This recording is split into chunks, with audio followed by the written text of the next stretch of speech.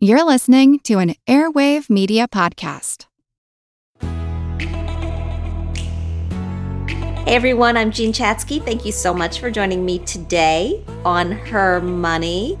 Over the course of the last year, most of the jobs that were lost from our economy were held by women. Women have lost 5.4 million jobs during this recession so far, nearly 1 million more than men. And many of us, many of you, are now looking for your next opportunity and your next paycheck. And at the same time, those of us who are still employed, we are working harder than ever. In many cases, we've taken on extra work from colleagues who left and were not replaced. We're working longer hours just to get it all done. Add that to new research from Northwestern University, which shows it could take an entire 20 years for the gender pay gap to return back to pre-pandemic levels. And then, no, that is not to close entirely. That is just to get back to where we were at the start of this year.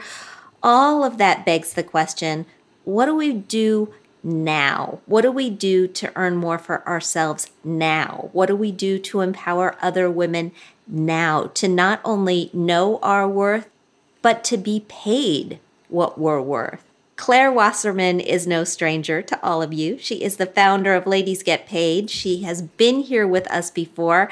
And since we last spoke to her, she has come out with a book called Ladies Get Paid. It's an addition to her already impressive resume. And she lays out how women can get recognized and rewarded at work at every level and get paid what we deserve. Hey, Claire. Hi, thanks so much for having me, Jean. It's really nice to see you again, albeit from afar. Tell me about the book. It has gotten terrific reviews. Publishers Weekly called it a beacon to women navigating the choppy waters of workplace patriarchy. I love that. I know. And no, I did not feed that line to them. So the structure of the book is interesting. I found 9 real women from the Ladies Get Paid community, and each of them are, they're going through a different kind of professional challenge. And as I tell their story, I stop along the way and I give advice, almost as if I was career coaching them, but of course, career coaching the reader.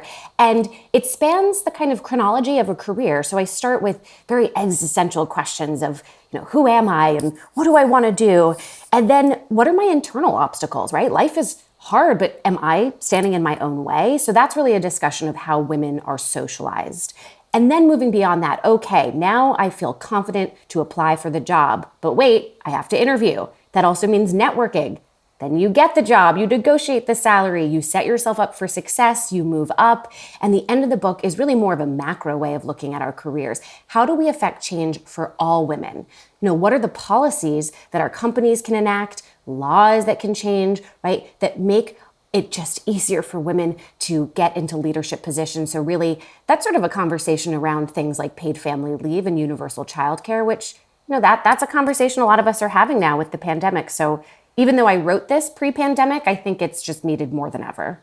I think you're right. I think your timing has been incredible. You mentioned the Ladies Get Paid Slack group. You were actually my introduction to Slack, and I live on Slack now every single day. I bet you didn't know that, but I think you were probably a lot of people's introduction to Slack.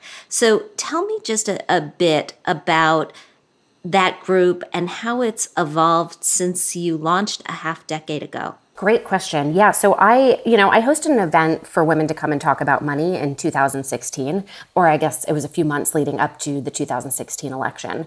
And oh man, I had no idea that this was going to be anything beyond just an event. But in that event, as we were talking about money, there were so many sub-themes that kept coming up, right? Because money is so much more than just the dollars in our bank account.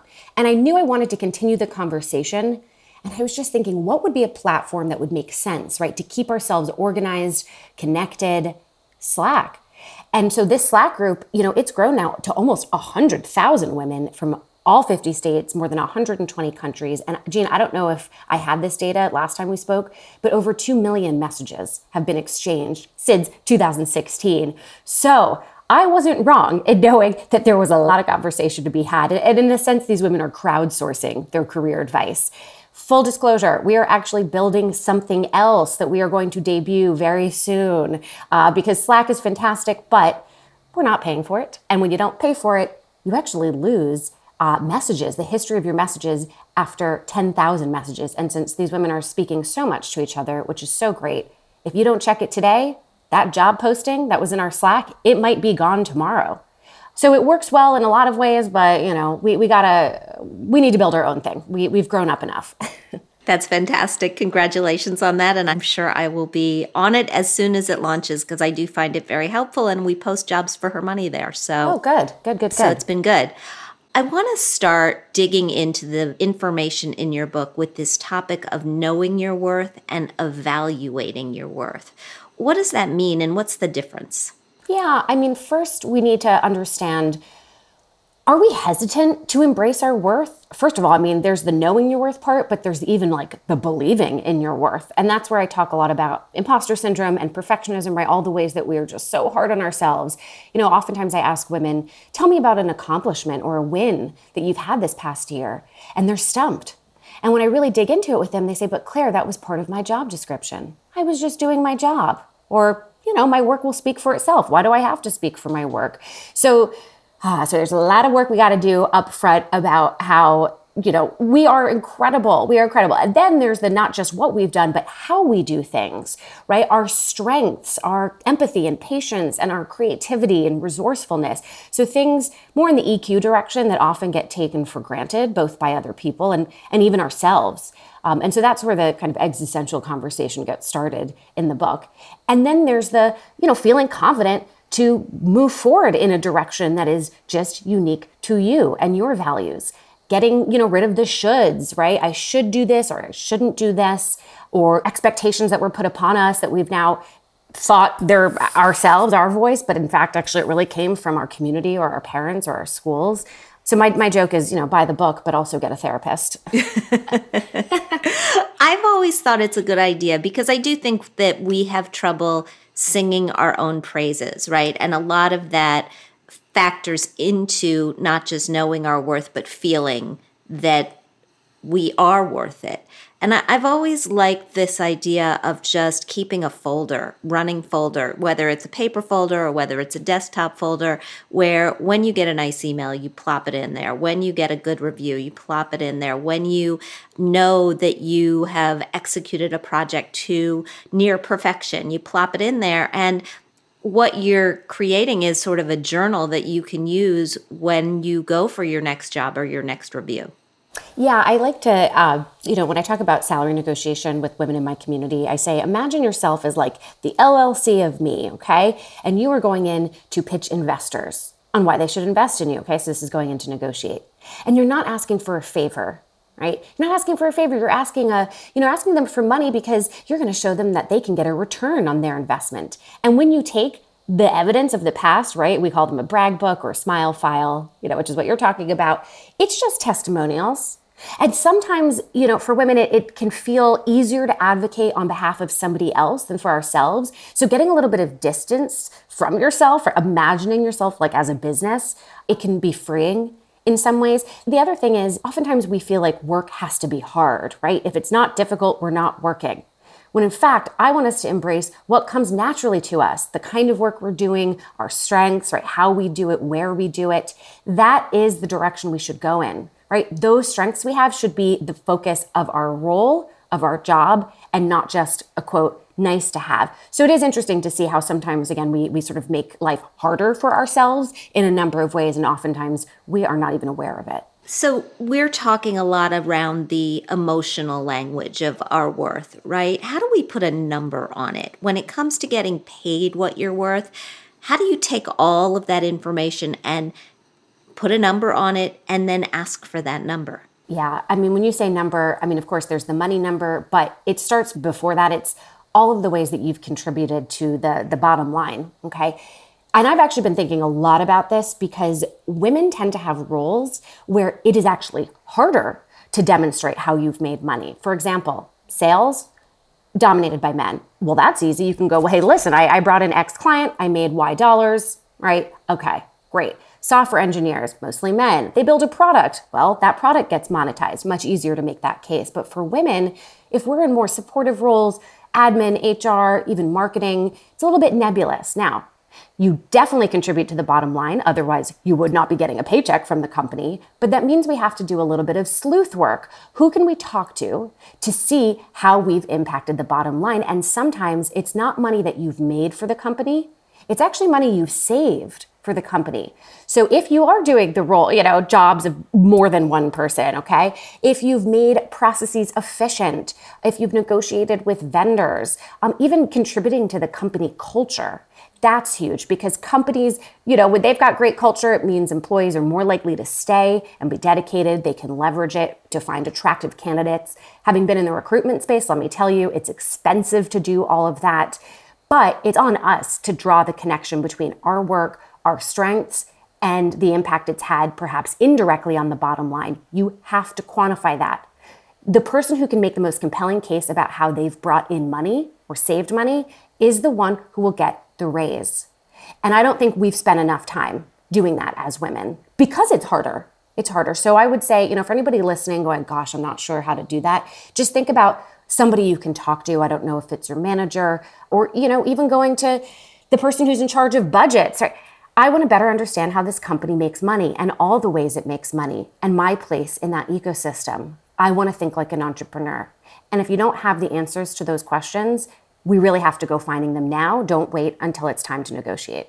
There's a lot of feeling right now in the midst of the pandemic, even with the pandemic starting to wind down, we hope, that if you have a job, you're really lucky to have a job. And it might be the wrong time to negotiate for an increase in pay. And yet I think statistics and surveys continue to show that many of us are working harder than ever. And not everyone is suffering. I mean, the savings rate in America really has popped. And we know that a lot of companies are doing very well. So how do you frame the argument or the conversation in the middle of a pandemic? Well, first of all, if you don't ask, I can guarantee you 100% you're not getting, okay? And also just remember, it's not really sort of what you say, but it's how you say it. So you can certainly ask with empathy. You mentioned something I'm really glad you did, which is not all companies are doing poorly. In fact, think about all the saved money that companies have had over the past year. Travel budgets alone, right? Companies used to send their employees all around the world, but they didn't use that travel budget this year. Salary increases can come from many different departments. Okay, so if you have a creative conversation with your manager, right, what are all the ways that we can figure out cobbling together some kind of raise here, and you work with them, then that could be a way forward. I would, use words like, if you were in my position, what would you do? Because guess what? We've been in this for over a year now. Every single person's thinking about how they can get a raise, including your manager. What would you do if you were in my position? I understand that budgets might be tight, but I want to think creatively about this. What can we do together to figure it out? If you've been doing the roles of, multiple people, listen, yes, they're saving money by not employing another person. But even if they give you a raise, it will still be less than if they had two people, two salaries, two different sets of benefits.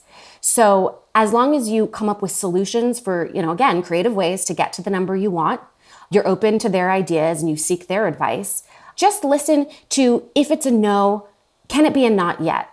Are there other avenues for growth? Full compensation, right? There's other perks you can get. If it's still no, and there's zero timeline for, any kind of movement, whether it's salary or promotions, then is this a company that is just simply not going to support you in your upward momentum? And so my advice here is my advice all the time, which is please be networking, constantly have your eyes and ears open for other opportunities because, at the end of the day, the strongest negotiators are the ones who are able and willing to walk away, though I hope it doesn't get to that point for you. I think that's wonderful advice, that we should always be networking. We should always be looking, even if we're just looking with one eye open. Hey there, listeners. It's Nima Gobir. I'm the co-host of Mind Shift. the podcast where we explore the future of learning and how we raise our kids. I don't teach math. I don't teach reading. I teach people. You'll hear from teachers, parents, researchers, and students as we uncover innovative approaches in and out of the classroom. It holds a lot about how we want students and young people to move through the world, how we want to set them up for success. Find Mindshift wherever you get your podcasts. Dive into the heart of crime with Foul Play Crime Series. Immerse yourself in the most perplexing cases where each twist and turn is more baffling than the last. With riveting storytelling and detailed analysis, Foul Play brings the unsolved and unexplained to life, captivating your imagination. Listen to Foul Play Crime Series now, where every story is a puzzle waiting to be solved.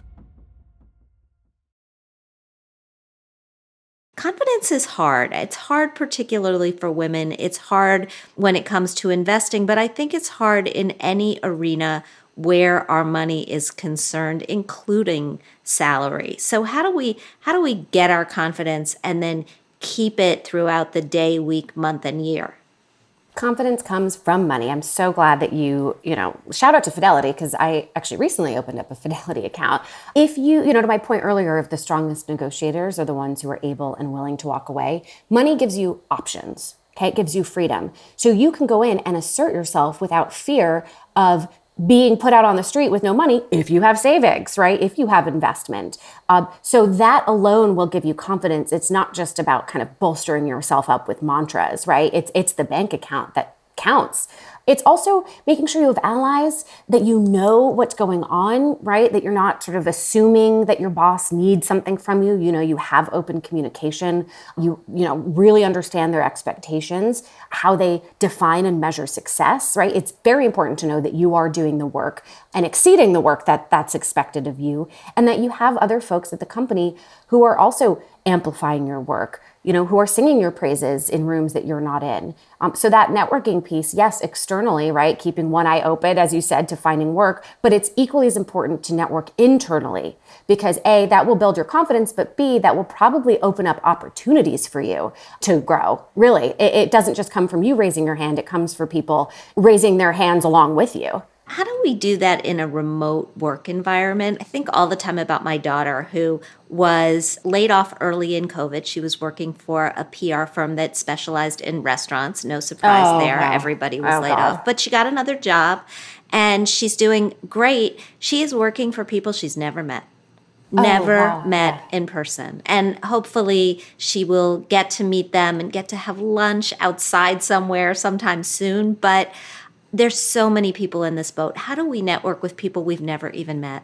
I see this positively, actually, because sometimes, especially if you're an introvert, it can feel kind of awkward just swinging by somebody's desk and, how are you doing? Of course, online cannot replace the in-person, connection. That being said, you can build relationships. Email people, Slack them, and say, I really admire your career. I'd love to learn more about you and introduce myself, see if I can support you. Do you have 20 minutes, okay? Because the only reason people will say no is that they are too busy. But if you give them a framework for how long this is going to take and why you're reaching out, they know that they have to network too, especially when you say things like, how can I support you? And you add a little bit of flattery into it.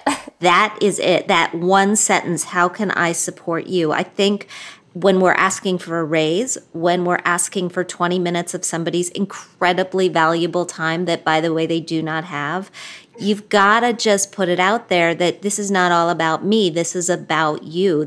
You're going to get something from this.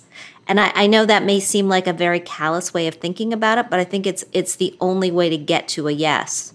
Oh, absolutely. And even reaching out to somebody that you know as a parent and saying, hey, how are you doing? Hope you're doing okay. But even just little comments of support like that, and promoting things. If you see online, LinkedIn or Instagram, and that somebody spoke at a conference or had an interview, share it to your network and say, I'm so proud to, know this person. That's a place to begin. Definitely gets you visible.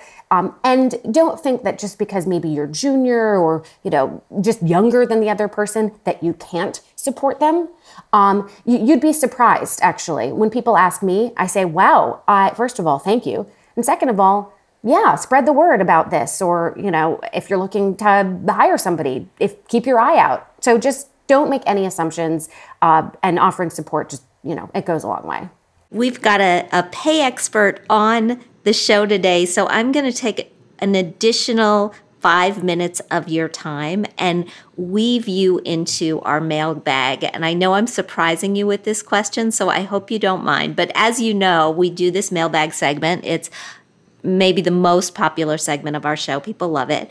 We get a lot of letters about things like pay, things like salary, and we've got one of them today. And so I'm going to read it, and I'd love to get your take on it. I'll give mine as well, and then we'll transition with Catherine into the rest of our mailbag. Does that work for you? Ooh, I'm so excited. Okay, here we go.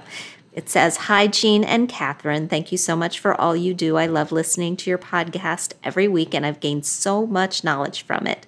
I started job searching recently, and I'm in the process of interviewing for a position I'm excited about.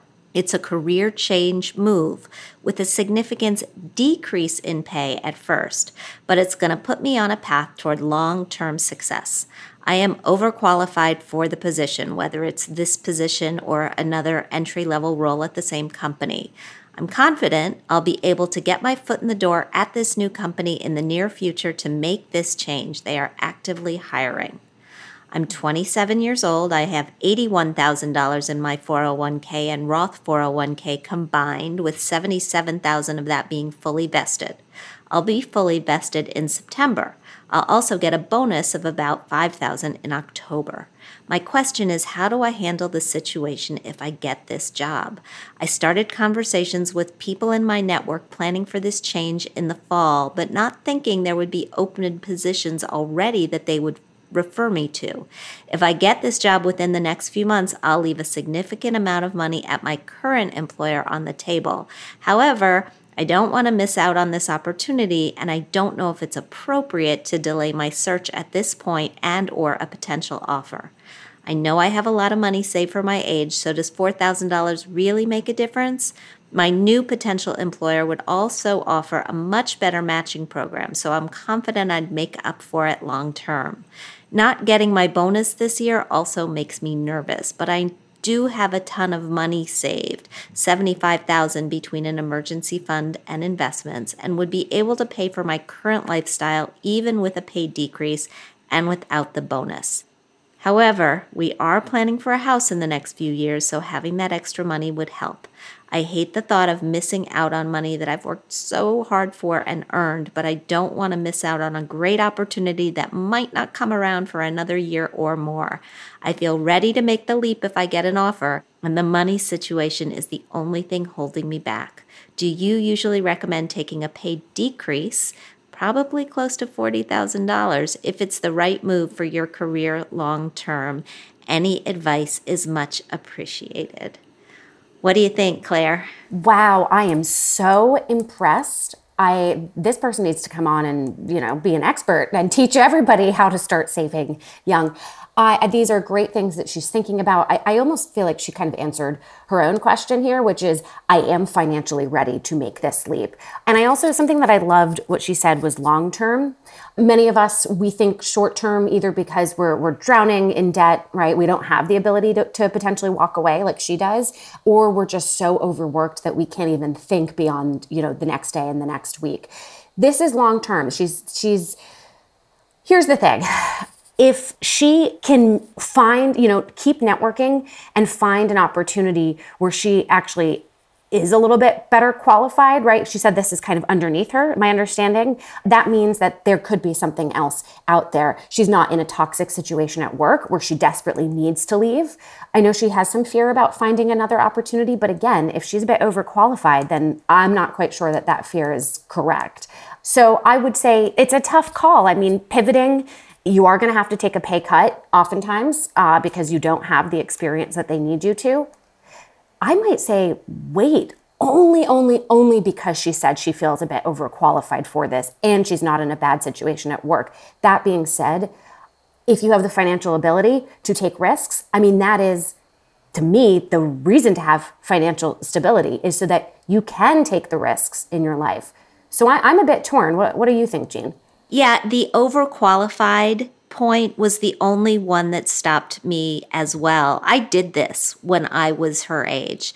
I had set myself up with a job on Wall Street because I was looking to get my chops in personal finance. I'd been told I needed to get an MBA. I wasn't going back to school, but I went ahead and I got a job on Wall Street, and I was making more money than I had ever made in my entire life. But my goal getting that job originally had been to get the chops to become a personal finance reporter or a business reporter. So I was making about $50,000 a year on Wall Street, and I got offered a job as a reporter at Forbes for $24,000 a year, half my salary, a little less than half my salary, and no bonus, which you got on Wall Street.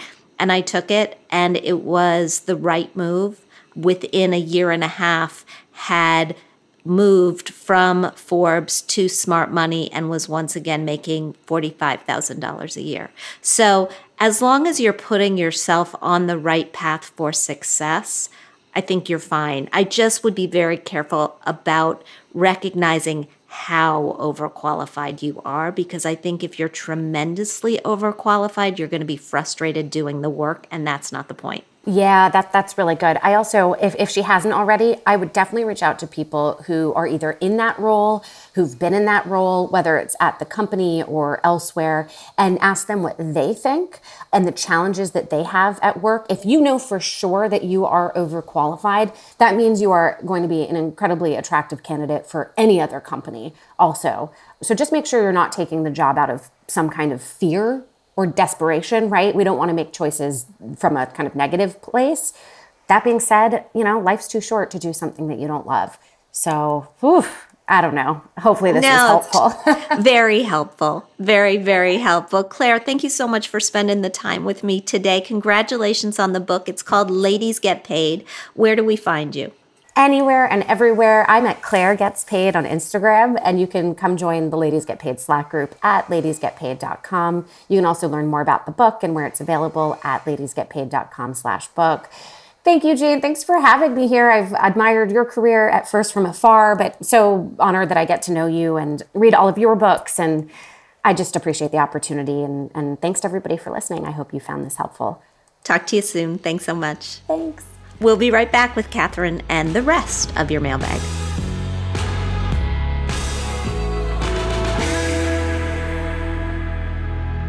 Her Money's Catherine Tuggle joins me now. Hey, Catherine. Hey, Jean. How you doing? I'm doing okay. I'm having a little trouble getting my words out today. I'm not sure exactly why. Maybe I'm down like 1 cup of coffee or something. Elliot actually said this morning that he made the coffee wrong, that he usually has a very scientific system. We don't use a Keurig or anything with pods, but we have a Cuisinart coffee maker. It keeps the coffee very hot for a long number of hours, which is important to me.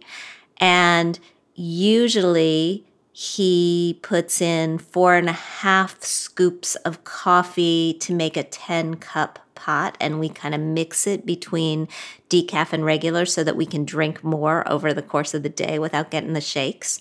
And today he said, I only put in 3.5 scoops of coffee for the full 10 cups. He meant to only put in like 7 cups because he was going out today and he knew he wasn't going to drink as much, but he just forgot and put in the full 10 cups, and then he just pushed the button anyway. Actually tastes fine, but I don't think my brain is working as well.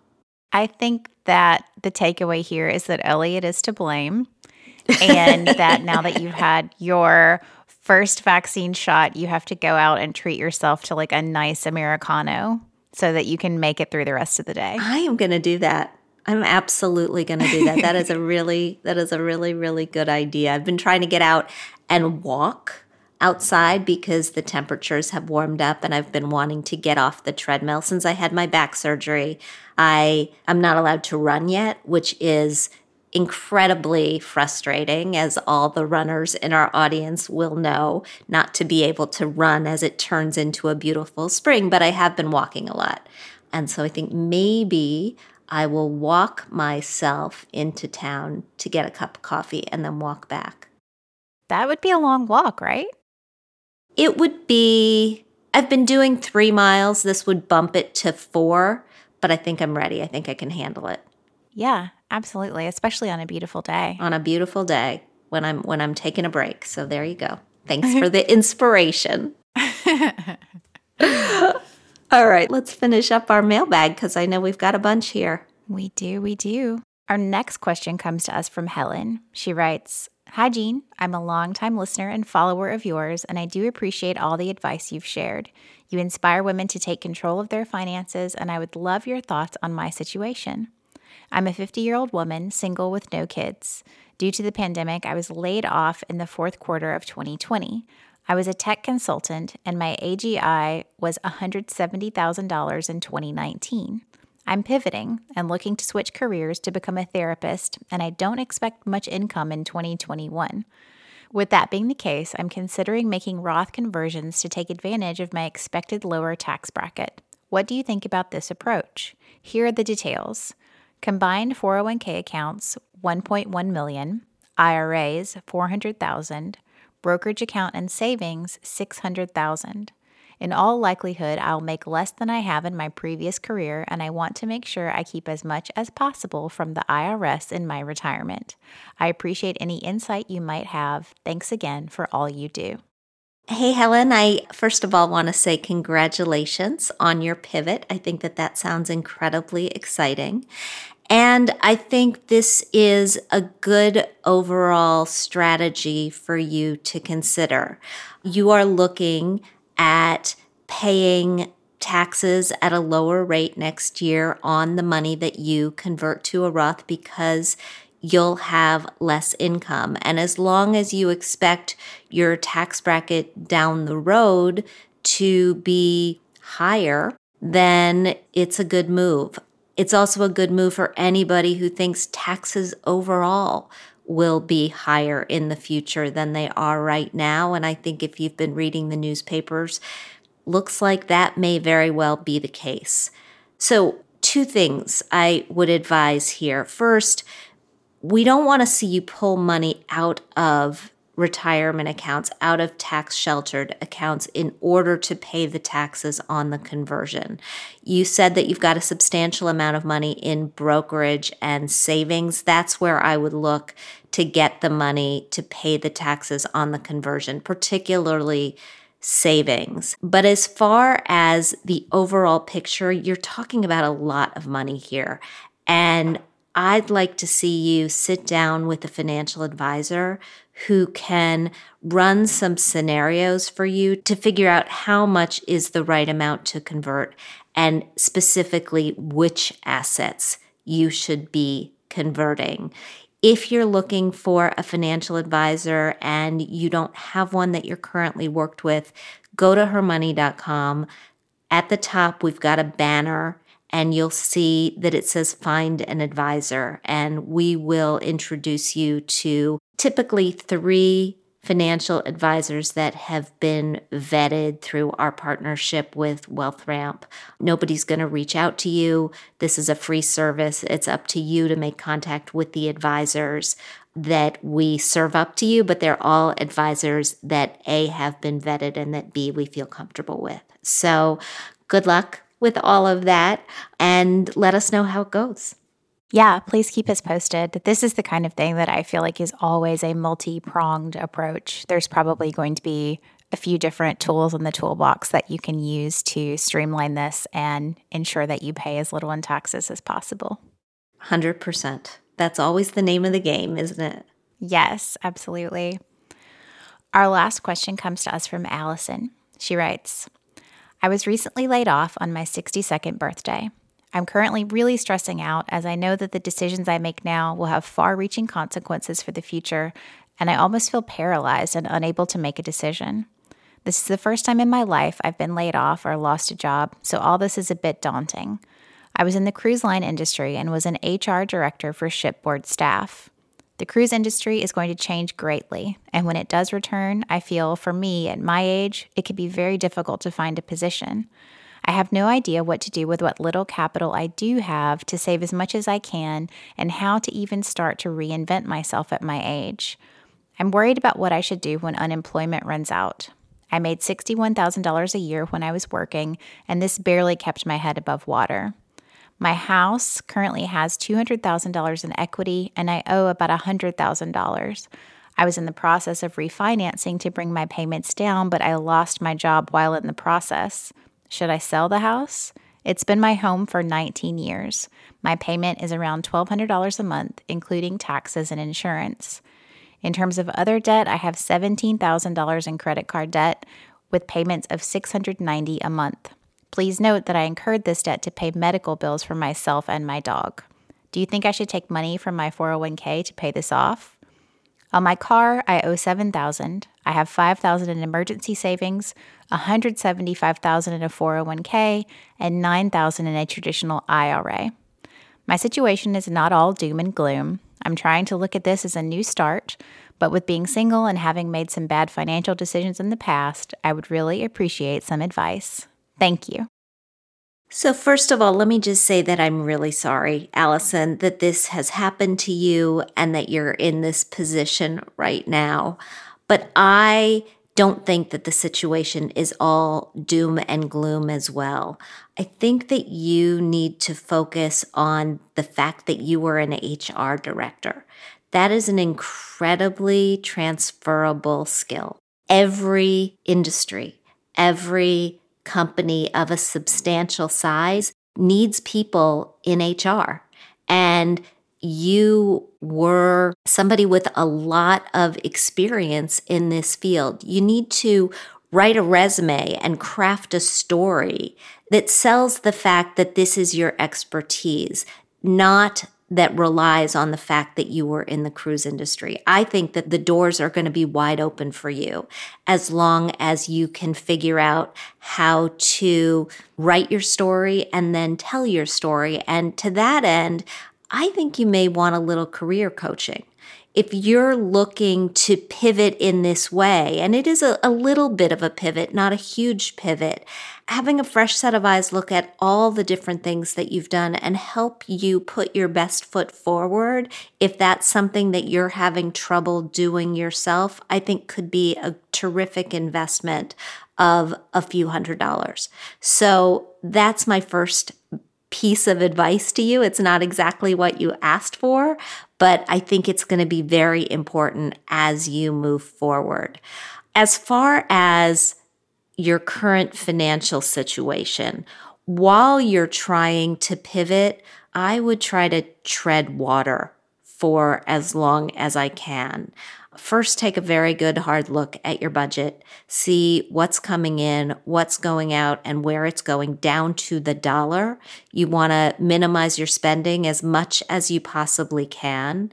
And then you want to look to accumulate as little in additional debt as you possibly can. Let's sort of take the pieces here that you laid out one by one. The house is at roughly $1,100 a month, a pretty reasonable place to live. I would certainly look at what alternate living arrangements would cost in your area before you make any decision. But there's a cost to selling and there's a cost to moving. And although it would give you some cash, it also leaves you without a place to live. Think about that house as a different sort of asset.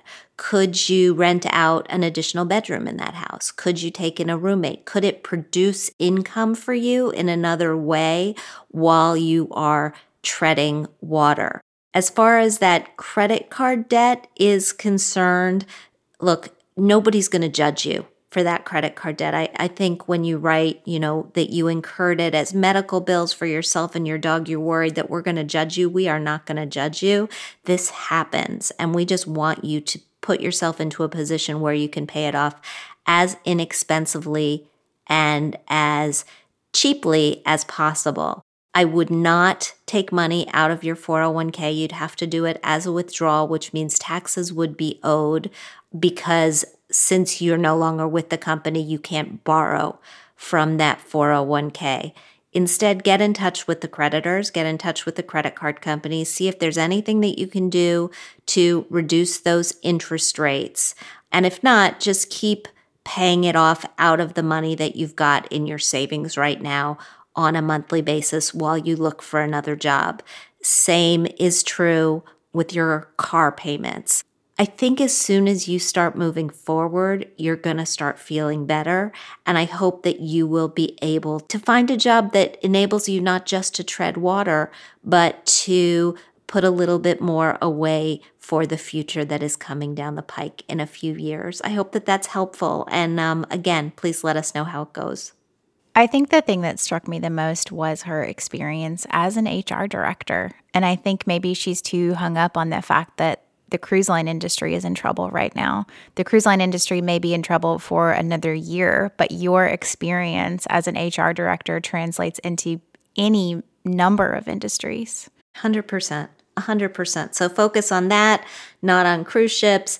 Get a little sprucing up of the resume and the cover letter and the story. Practice it with a friend. Practice telling your story. Practice selling yourself. You need people telling you how great you are, because clearly you've been doing this for a long time. I cannot imagine that being an HR director on a cruise ship is easy. I think I've probably watched a little bit too much Below Deck, but it is not an easy industry. It's not an easy job. And I think that you've probably got chops that you don't even recognize. Absolutely. Thank you, Jean. Thanks, Catherine. In today's Thrive, let's spring clean your finances. Not only can a financial deep clean help you save and get your money goals back on track, it can also help you prevent late payments on bills and help you avoid losing items that you may have to spend hours looking for. Scouring your finances and getting all your accounts in order can even help prevent falling victim to identity theft, which costs headaches galore for the millions of people who go through it each year. How? During a cleanup, you update your passwords on any old accounts. You move retirement accounts that may be lingering unattended into a rollover that you can keep an eye on, and you go paperless so there are fewer opportunities for thieves to raid your mail. At hermoney.com this week, we've got a look at what you need to do to cut the clutter and get back on track for 2021. Here are just a couple of our favorite tips. Number 1, pare down the paper. One of the most popular articles we have ever published at Her Money is on the documents you need to save, to keep, and to toss come tax time. If you're curious, just head to the website and take a look. But essentially, keep anything tax-related for 3 years and anything tax-related where you took a loss for 7. Keep paperwork relating to assets like homes and cars and investments as long as you have those assets. Keep Social Security cards, birth, marriage, and divorce certificates, and estate planning documents forever. And preferably, you want to keep them in a fireproof safe or a safety deposit box. Number 2, simplify your maze of accounts. The average career professional will change jobs 12 times during their working years. And when you add that to the fact that many of us have side gigs and freelance income, before long we are looking at a complicated roster of retirement accounts. Personally, I like being able to sign on to one place, one portal or two, just to look at my investments. And this way I never have trouble keeping things straight. So try to roll those accounts together so that you can view them with 1 or 2 brokerage firms at most. Finally, move from chaos to control. If you are feeling like you need to rein it all in, consider joining me and my team of coaches in our next session of Finance Fix. This is our 8-week coaching program. We are launching new sessions all the time. Seats are always limited and they fill up fast. And you can get more information at financefix.com. We spell fix with 2 X's, by the way, but we will put the address in the show notes. The folks who've already gone through the program, and we've had couples in addition to women, say that they are feeling much more confident and much more in control. Thank you so much for joining me today on Her Money. Thanks to Claire Wasserman for joining us to tell us all about her new book and how we can not only know our worth, but get paid what we're worth. I love her optimism for what we can accomplish when we're all working together. If you like what you hear, please subscribe to our show at Apple Podcasts. Leave us a review. We love hearing what you think. We'd like to thank our sponsor, Fidelity. We record this podcast out of CDM Sound Studios. Our music is provided by Video Helper, and our show comes to you through Megaphone. Thanks so much for joining us, and we'll talk soon.